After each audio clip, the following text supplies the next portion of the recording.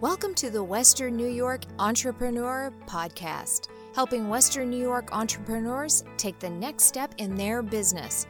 If you love Western New York and entrepreneurship, this is the podcast for you. Whether you have been in business for 20 years or 20 minutes, there is something for everyone. David Schaub interviews the top entrepreneurs in Western New York so you can take your next step in your own business. Hey everyone, welcome to another episode. We appreciate you listening as always. Really quick before we dive into today's guest, Emily Martin, I just want to thank you guys for coming to our last event. Thank you for coming to the backyard networking event at my house. It was great seeing everybody. It was great seeing everybody in a family-like atmosphere. Just some barbecue, some networking, some cornhole, and just straight up networking. We appreciate you guys always bringing the energy and just being down for all the events that we're doing. I'm going to give you a real quick sneak peek of our next event here. We're actually going to buy a huge group set of Bills preseason tickets. So we're going to do a tailgating networking event. So look out for that on our social media. If you have not subscribed to our podcast yet, make sure you do so. So you're going to be the first ones to know about this upcoming networking event. So that's going to be in August, obviously, when the preseason goes down. That being said, so I want to introduce our next guest, Emily Martin, the founder of Ally HR Partners. Thanks for joining us today again. Yeah, thanks, David. The event was awesome, and I'm looking forward to the Bills event also. Yeah. So I appreciate you coming to our last couple events here, Emily. So for those that don't know you, haven't had a cup of coffee with you, haven't networked with you yet, if you haven't networked with her, I'd totally recommend it. She's a ball of energy. But for those that don't know who you are, what exactly do you do? How did you even get on this journey of HR? Yeah. Why don't you tell our listeners here? Yeah, so I started my HR career about 11 years ago, and like most people, started in-house, so working for companies in-house in the manufacturing industry, and then a little time in kind of call center area.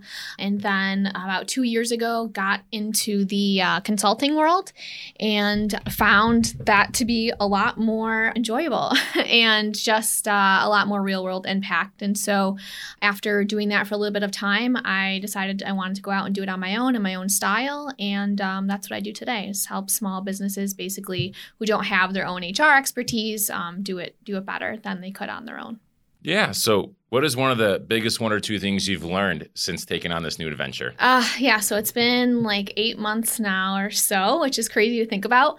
Let's see. It's hard. It's hard to be alone. So just really the value of having a great network of people around you, great partners that align with your values, and that will, really send you referrals and that know you well, right, and can send the right kind of business your way and speak well, for you before you kind of get into those rooms. I think that's the number one thing that I've learned. As much as, I'm a solopreneur doing it on my own, you can't do anything alone, right? So even meeting people like you, David, and having me on the podcast is awesome. And so that would be, I think, I would pick one thing, and that would be it. Really just the value of partnerships and the network. Yeah, I totally agree with you. And as you know, very well aware that there's a 2-degree separation of everybody in Western New York. Yeah, here. Buffalo, yeah. Everyone seems to know when we're connected, or they're second cousins, whatever. So that being said, what do you think maybe we should set some myths straight to start off the bat. So I'm sure there's some myths that like HR is this, or it's not this, or I think this is what it is. But so what are one or two things that you think there is a misconception on the HR side at all in terms of what you guys do? Yeah, well, I would say the number one thing is, most businesses or people, and I think this is changing, but in Buffalo, we're always a little bit behind the times, right? So it's been a little slower, but I would say that it's not just administrative, and there's really a value add to, really having a people strategy and approaching that in the same way you would using any other resource in your business. So for me, that's the number one thing I try to get across to clients. It's not just about keeping your business out of trouble. It's not just about processing payroll and making sure like all your taxes are paid and that you're not doing things illegally. There's so much more value that can be added just by really strategically approaching, whether it's hiring, performance management, whatever it is, to be able to use that people resource better. Yeah. So anything else that you think you should add there at all, or should we move on to the next question? Yeah, I think that pretty much sums it up well in one sentence or in one little thought. Yeah. So one of the first questions I asked when we first met is, okay, difference between employees and contractors, right? Because I guess I don't say the word misconception, but I only know what I know, right? So I'm like, okay, well, why should I have employees versus 1099s? Because I have a lot of 1099 employees and I don't want to deal with I guess I'll just use the word HR for that. So that being said, when does someone need to start thinking about employees versus contractors? So I think this is something that's not really well understood, but I think once people dive into it, they find out once they start needing to hire people that there are a ton of costs that come along with that, right? So you might think you're going to pay someone a certain salary, but you easily just add on 30% to that number, and that's what it's going to cost you to have an employee. So the contractor route is a lot better and easier to swallow. So the number one thing, though, there are risks to that. So if someone is misclassified, and unfortunately this is going to become trickier with the new administration and the PRO Act and things out there, if someone's misclassified as a contractor versus really what they should be if you're treating them this way, which is an employee, you might, be on the hook for fines from the IRS if you've been avoiding taxes, and not paying them as an employee, or, paying unemployment and all those things. But even, the Department of Labor and things could look to come after you as well, with concerns about whether or not you should be paying them benefits and things like that. So the difference is, really that individual should have their own LLC or something set up, and they shouldn't just be working for you. I would say that's probably the number one thing you want to make sure. For 1099 you're talking about? Yeah. So if you have a contractor and they're only working for you and you're basically controlling everything they do and how they do it and, paying all their costs to do it, that's probably a sign that they should be an employee, unfortunately. Mm-hmm. Yeah. Yeah. So let's talk about, is there a process, do you think, when people need to go from the contractor route to employees, is there like a process they should be aware of? Yeah. The first thing I would say is, if you're going to put someone on payroll for the first time, I know enough about payroll to be dangerous as an HR person, but I'm not a payroll provider and I don't want to be. So I would engage with a payroll provider and some type of payroll company and stay away from probably the huge guys like the ADP or the Paychex. There's a lot of local service providers that do a lot more hand-holding and care more about, like you said, like helping you know what you don't know. And they'll make sure you get set up with all the right taxes, registering for an unemployment number, workers' comp, disability, all of that stuff. So you can't know everything. And I've learned that certainly as a business owner now as well. And so you got to find the right resources and rely on them to be trustable to put you in the right direction. No, that makes complete sense. That being said, Emily, what are some things entrepreneurs should know or do when they're considering hiring their first employee? Yeah, so I think the number one thing I would suggest is just thinking big picture right away. So initially you may need someone that just does something really small and specific, but my advice would be to think bigger picture strategy, because that first hire hopefully is just the first of many, and you don't want to make a mistake now or pick someone that's too niche or pigeonholed that doesn't fit into the greater structure later. And you want to make sure you get that first hire right, because if you don't, that can be extremely disruptive for yourself and just for the business later. So my advice with some startups that I work with and, even smaller businesses that are just starting to scale is to really take a step back and look at their business mission, what their values are. And then once those things are clearly defined, really work to integrate that into your job posting, right? For the person that you're looking for. You want to make sure they can do the job from a skill standpoint, but also like that they match your values and that they're not going to make your life a nightmare and you don't want to see them every day coming in. And then, integrating all of those things into your hiring practices, your selection practices, your policies and procedures that you eventually create for time off or, whatever it is. I mean, there's a list of things that we could go through, but just really taking a bigger picture strategy standpoint before you just dive in and hire someone kind of willy-nilly. So you suggest all this when you hire your first employee. Is that what kind of where you come in? Because I'm sitting here going, that's a lot of work, right? Yeah. So I do work with clients on this. It might seem like a lot, but hopefully that first step you're taking is just the start of, hires they're going to be making even throughout that same year. So yeah, I do recommend doing that in the beginning. And there's really no bad time to do it. And at the point that you're going to scale is probably the best time, and making that first hire is important. So you can do it even before you start considering your first hire, right? And just get that stuff kind of out of the way. And it might evolve over time and you can always revisit it. But again, like people are always concerned about, marketing strategy, supply chain strategy, whatever it is, other elements of the business. And to think that we wouldn't want to put as much thought and time into the people strategy part of it is really silly if we think about it, because your people are your number one cost ultimately in the end. And why would you not want to make sure that you're setting a strategy and deploying a mission to do that well, like everything else. So, random question: when does the handbook come into play? The or handbook, are those obsolete these days? I don't know. No, you have to have a handbook. The handbook is the quintessential, HR item, I would say. So, when you have a few employees, you don't need it as much, right? Because you don't have hopefully, as many problems, and so you don't need this this manual or guidebook to refer to get yourself out of trouble. Mm-hmm. But I would say a handbook is handbook's the most annoying thing that I deal with, okay. To be honest with you. People think it's just an item that you check off the list. There's a million people out there peddling handbooks for clients because people think they just need it and it just needs to make them compliant with New York State and federal law. But your handbook should really be a reflection of that mission and values work that you do. And all the policies you create in there for how you deal with employee issues or, your time off practices or whatever should reflect and serve your business and the business mission and the business values. So again, clients wait till they have 50 employees to do it. And I have clients that do it the moment they're going to hire someone. I think if you know who you are and that's well defined, it's never too early to do that either because you're just setting the roadmap for all the decision making you're going to make later with your staff by doing those policies up front. Do you have a magic number at all? Or is it just too tough for each business? So if 5 or first or would you suggest? There really is no magic number. I mean, it also kind of depends on, I would say maybe the kind of employees that you're hiring. If you're a much more professional level business and it's not a lot of hourly staff that might not need as much, day-to-day management and have as many issues, then you could probably get away without having one longer. But definitely, I would say the 50 mark, you definitely should have a handbook by that point, just because there's different laws that come into effect at that point. Yeah. So if someone is going to hire an HR or thinking about it, right?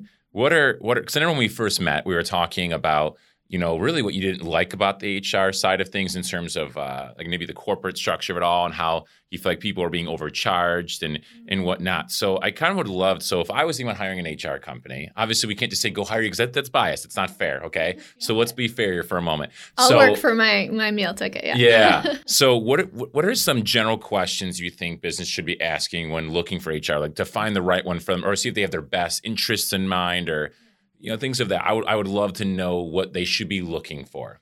Yeah, well, I would say the number one thing any business could do when they're engaging perhaps this service or any other outsourced service now would be just to ask for, references, right? So talk to existing clients and see what they think. But, my number one point and where I try to differentiate myself is, like you mentioned before, you don't know what you don't know. So when you go into business, you're doing it because you're really great at something that you know how to do well, or you're an expert, or you're passionate about it. But as we all know, there are so many other components to business, right? I'm not a CPA, I'm not a finance person, and eventually I'll need to outsource that. So HR is the same way. So, I think remembering that and really looking for a service that is going to be a partner for you or an ally, that's why the name Ally is in my business, because you want someone that's going to proactively help you and really educate you and empower you on the things that you don't know about, because otherwise you're just a sitting duck. And if someone's just waiting for you to call them or ask them questions to then tell you what you don't know, are they really serving you? Are they really providing you value? So that's what we really strive to do, or what I really strive to do with Ally HR Partners is be more proactive and help people find that value right away without them even having to ask for it, right? Because again, they don't know what they don't know, and I see it as my job to tell them and educate them on what they don't know. Yeah, because you mentioned that when we originally met, is that you just we're not going to name names of businesses because that's not what we're going to do here. If you're like most people, you probably hear the word life insurance and cringe. Who wants to think about dying? The answer is nobody. However, it's inevitable that it's not a matter of if, but when will it happen. In order to make sure your family, your business, and your assets are protected, you need to make sure you have the best coverage in place. At Stang Insurance Consulting, it's not about just selling you some product. We evaluate your entire situation and get you educated so you know exactly what solution you're receiving. Transparency is one of our strongest attributes, as we don't favor any one company and have the entire marketplace of products and solutions at our fingertips. Visit StangInsurance.com to set up a consultation. And remember, we work for you, not the company. But that being said, you just mentioned that you're like, oh, like we're not even being proactive about this. Or what are some things you noticed that were just kind of being dropped? I guess I say drop the ball, if you will. Yeah, a lot of HR, outsourced, quote unquote, outsourced HR providers are focused on maybe just compliance. So they'll come along and they'll give you a handbook maybe that checks all the boxes. You're not going to get like sued because everything you have to have is in there, but they're not serving the business, right? So half the time they'll come along and sling you a handbook, and then you don't even know, the business doesn't even know what's in that. So maybe they're going about their day-to-day doing things that aren't even consistent with what's in writing in that handbook, and that's going to get you in more trouble than if you even didn't have one at all. That does not make sense to me. I don't know why anyone would pay for that, quite frankly. But then from there, a lot of the service providers act as almost like a call us if you need us situation, right? So we're not going to check in with you. If you have a problem, let us know and we'll help you out of it.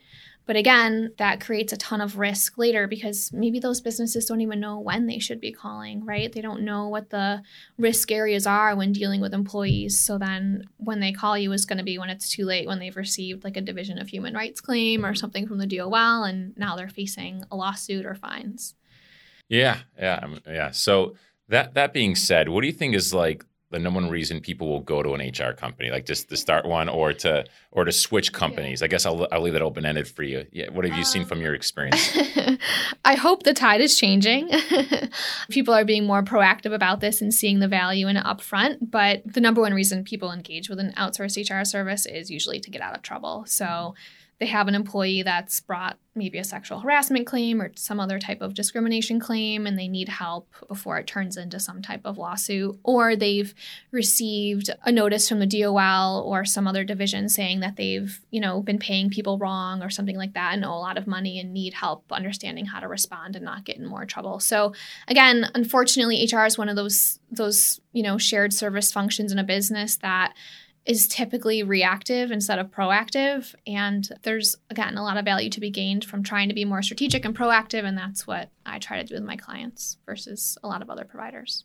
Yeah. So sometimes you're like, you're calling me at the wrong time. You should have called me 3 months earlier, right? Right. So you see what I'm getting out of that? Yeah. That makes sense. So obviously you've been in a ton of different types of categories of businesses, right? You're not just like a real estate, lawyer would just be dealing with real estate agents or real estate people that general. So you deal with a lot of different categories. So I think you'd be a good person to ask this question too, is what are some of the most common or biggest mistakes you see businesses making just from your 30,000 foot view of being in the HR world? Yeah, I would say from a people strategy standpoint, I do run into a lot of business owners and a lot of them are doing perhaps a lot of things not the best way, but that's outside my purview sometimes. But I would say, really being proactive about this stuff. And I think, again, even coming out of COVID, we're entering a time where people are understanding that people are people at work, at home, it doesn't matter. They're bringing all of that to every place they go to and needing to remember that. So, whether it's being empathetic about someone having a performance dip 1 month and having a conversation with them and talking with them about what's going on and working with them to improve that performance versus just, jumping to conclusions that the person is lazy or just doesn't care anymore and then disciplining them and letting them go right away. So I think, remembering that people are people just like you as the business owner. People have bad days. People want to feel like the work they do matters. They want to feel like you care about their career where they're working for you. And if they don't feel that, they're not going to perform and they're not going to be as great of an employee for you. So as a business owner, as a leader in the business, a manager, whatever you are, like it's your responsibility and your accountability really on whether or not your employees are doing for you what you want them to do in most cases. And you can't just expect people to perform without setting expectations or without letting them know you care about, whether they're performing or their career and their success. So again, really high level answer there, but I'd say that's the number one trend I see across most of my clients, the number one area that we end up making a lot of progress with their culture and just their employee and their employees and how they perform for their business. Yeah. So when does that come out? So like when you're just like doing an assessment of their business in terms of HR, because I totally agree with you. how can we ask our workers to take care of employees if they don't even feel appreciated? How can we appreciate the customer, but I don't even feel appreciated, right? You can't give what you don't have, right? Yeah. So if you're not excited about doing something, it's really hard to put your heart and effort, or let alone go the extra mile to please someone when you feel like they're not even doing that for you. Yeah. So I totally agree with you. So that's just my curiosity kicking in, Emily. Like, where do you think, when does that kind of come out? Because I'm thinking, okay, HR, they usually don't talk about culture that much. They just don't want to get sued. So what does that come out? I'm curious, since you see it a lot. Yeah, I mean, again, it depends on the business and your employee population, but we could talk about something really small and like easy, right? Like attendance. If you're a business, like a restaurant or something, and you have a huge hourly staff, just getting people like to show up every day might be hard. And so many business owners, for example, will complain about that kind of thing, right? Like people can't even show up to work on time or at all. And my first question is like, do they know what the expectation is there? Do you have a defined attendance policy that says like if you have this many occurrences, you're going to be let go? And then if you do, are you even enforcing that? Because if you're letting these things occur and no one's getting in trouble and there are no repercussions, like how, like you're not even clearly communicating expectations. So then how can you expect people to, meet that expectation or care because there are no repercussions, right? Yeah, that makes complete sense to me, why that would come up, right? And I got to imagine sometimes you're like in the therapy session of like, okay, well, we got to treat people a little better, if they're not just a number or employee number. Exactly. So then you can take that even further to even job performance, right? If someone doesn't know what is expected of them, how can they perform to it? And if you're not having those conversations with them and engaging them and communicating that and coaching them, maybe they don't even think you care. So we're all humans, right? We kind of settle into the path of least resistance. And so if you don't care, then I don't really care, and I'm going to try as hard as I need to, and that's it. So I think, it's a pain though. It's extremely time consuming to be a manager or a leader that's really engaged and have regular meetings with your staff, every single member of your staff, right? And to do the work that it takes to set the expectation and then manage the employee to it. And frankly, people just don't want to do it. But it's worth it in the end. And, the businesses that I think do really well are the ones that are doing that. No, that makes complete sense. So for our listeners out there, where do you feel like something hit you there that Emily just said? Like, so like, is the culture there? Were the expectations even set up front? Like, not just like mention it, but actually it's crystal clear. These are the concrete expectations. Not necessarily you have a handbook, even though that's really important to have. And it's nice to have things in writing, so it's right there that you have to fall back on. But even if you're not that far yet, when you're hiring somebody or bringing somebody on board, do they have the right expectations? Do they fit the right culture? Is that set in stone? Is there something, at least on paper, so they can fall back onto, so they can see that? Because we've all been there where we hired the wrong person because they don't fit in the right culture there, or they have the wrong expectation of what needs to get done, when it's going to get done, or how is it going to get done. I think that's huge. For our listeners out there, I want to make, like, maybe that's a next step in your business. You can take that. Because maybe you did do that, but it's fallen to the wayside. Yeah. We totally forgot about it. When was the last time we went over that? Because, and people usually thrive when there's great, as kids, we thrive as great structure, even though we hate rules, but we actually secretly, subconsciously like structure. Well, we all need it. Yeah. As humans, we absolutely do. Even as adults. Let's think about this for a second. Throw this outlandish idea. So when you're on a roller coaster, you test the bar. You don't want it to fail, but why do we test it? Because you want to make sure that when it counts, that thing is going to be there. So same thing here. Like, okay, if I do this, I know this expectation is going to be, it's going to be done. It's going to be held accountable to other people. As long as we test it to see if it's actually for real. Yeah. Subconscious, we don't realize we're doing that. Yeah, and I think the word that I love that I use a lot lately, and just as a society, I think we could all be more aware of this word, is accountability, though, right? Like, we all really are quick to like jump and hold others accountable, but are we holding ourselves accountable in terms of, when I talk about managers or leaders, like, your accountability is to hold others accountable, yes, but accountability does not mean using the stick all the time, right? Punishing and discipline, it's setting the expectation and putting in what is required to then get out what you want from your employee to be accountable to your values, to their, job expectations, all of those things. So it's a really simple concept, but it is a little complicated, and I think we just take it for granted. Or it's a rarity, all day we can talk about things, but, again, a lot of times, our actions are just speaking louder than our words. Like, we say this is important to us, but it's not really our actions. Our actions speak different, right?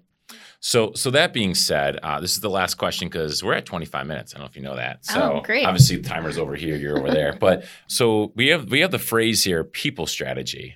what is people strategy? Yeah. I'll just ask that plainly. There's a lot of fluffy terms in HR, and like that's a very, I guess, could be considered fluffy. But again, when we talk about setting expectations, right, that's really what people strategy is. And if you don't know and have well defined as a business leader, whether you're the entrepreneur or even a manager of a department, what the expectations are and then how you plan to deploy those and communicate them to your staff, again, how do you know, how do you get where you're going without knowing where that is? So for me, people strategy is, first of all, aligning all your people practices with your business mission, right, and your business values, and then coming up with a plan for how you're going to align those practices with the mission and the values, and that's the strategy. So whether it's your, attendance policies and other policies in your handbook, or, the way you define and structure your organization and define accountabilities or values, how you're going to, manage people's performance on a daily, weekly, monthly basis, those are the building blocks of the overall people strategy that then align those practices and people's performance with your mission and your values. Well, now we know. Yes. People strategy. So that being said, Emily, for those that just really, I want to make sure this we always end the podcast the same way is, so people that really just connect with you, or maybe they're like, oh, I never thought about that, or I probably should know more about this, or, oh, I'm thinking about moving from the contractor to the employee phase, or, man, I probably should make sure I have the right expectations. What does this even look like? If someone says, wants to get connected with you, what is the best way for them to do so? Is it an email? Is it a phone number? I mean, we have I've had people, their cell phones out there, whatever you feel comfortable, Emily. I just don't want you to do something just because I asked. I would say, my website, allyhrpartners.com, is a great place. We're always posting free content that's helpful on these subjects, like little tidbits that people can take away, so there's some free help and information there. I'm always doing free webinars and other, free events that get this information out there. But yeah, through the website, my email should be on there. It's emartin@allyhrpartners.com. I have an Instagram for the business on LinkedIn. So I think reaching out any of those ways would be the best. And, there's a phone number on the website as well that people can call or text. Yeah. So she's not hiding. No, I love just having conversations with business owners. And, again, I do a lot of free content, a lot of free advice, but it always comes back around, and it's just the right thing to do. Yeah, and speaking of content, so Emily's going to be writing a blog post for our Western Entrepreneur website that we're going to be putting up here, relatively soon here. So, and actually, I'm sure some people like, well, why does she get to go on the podcast? Well, she reached out and said, hey, she took to our post. Hey, I'd love to write something. Oh, let's have coffee. Let's talk about this. And here we are. So, yeah, don't be afraid to reach out if you want to blog on our website. We'll talk about what we kind of want and what we don't want and whatnot. And I appreciate you, Emily, even reaching out about that. So we're excited for you to put some great content out there. And we're actually, I really appreciate that you're on the podcast here. Yeah, no, thank you. I appreciate the opportunity, and it's my first podcast, so I feel super legit now. Yeah, I'm glad thanks. we burst the first bubble there on the podcast. But so anyways, for those again that haven't yet, if you've not subscribed to our podcast, make sure you guys do so. You just got to click subscribe or leave a review. We love reviews. It just shows proof, social proof there. And if you haven't subscribed to our email list, make sure you do so, because people are constantly messaging us saying, hey, can you let us know when the next event is? When's your next event? If you just subscribe to our email list here, you'll be the first one to be notified of everything before they even go live and whatnot. So again, thank you, listeners, as always. I hope this helped you take a next step in your own business. And Emily, again, thanks for joining us. Yeah, thanks so much, David. If you loved listening to the Western New York Entrepreneurs Podcast and want more, subscribe to it and head on over to wnyentrepreneur.com for articles, what's coming up next, and to get involved. Thanks for listening. We'll see you next time.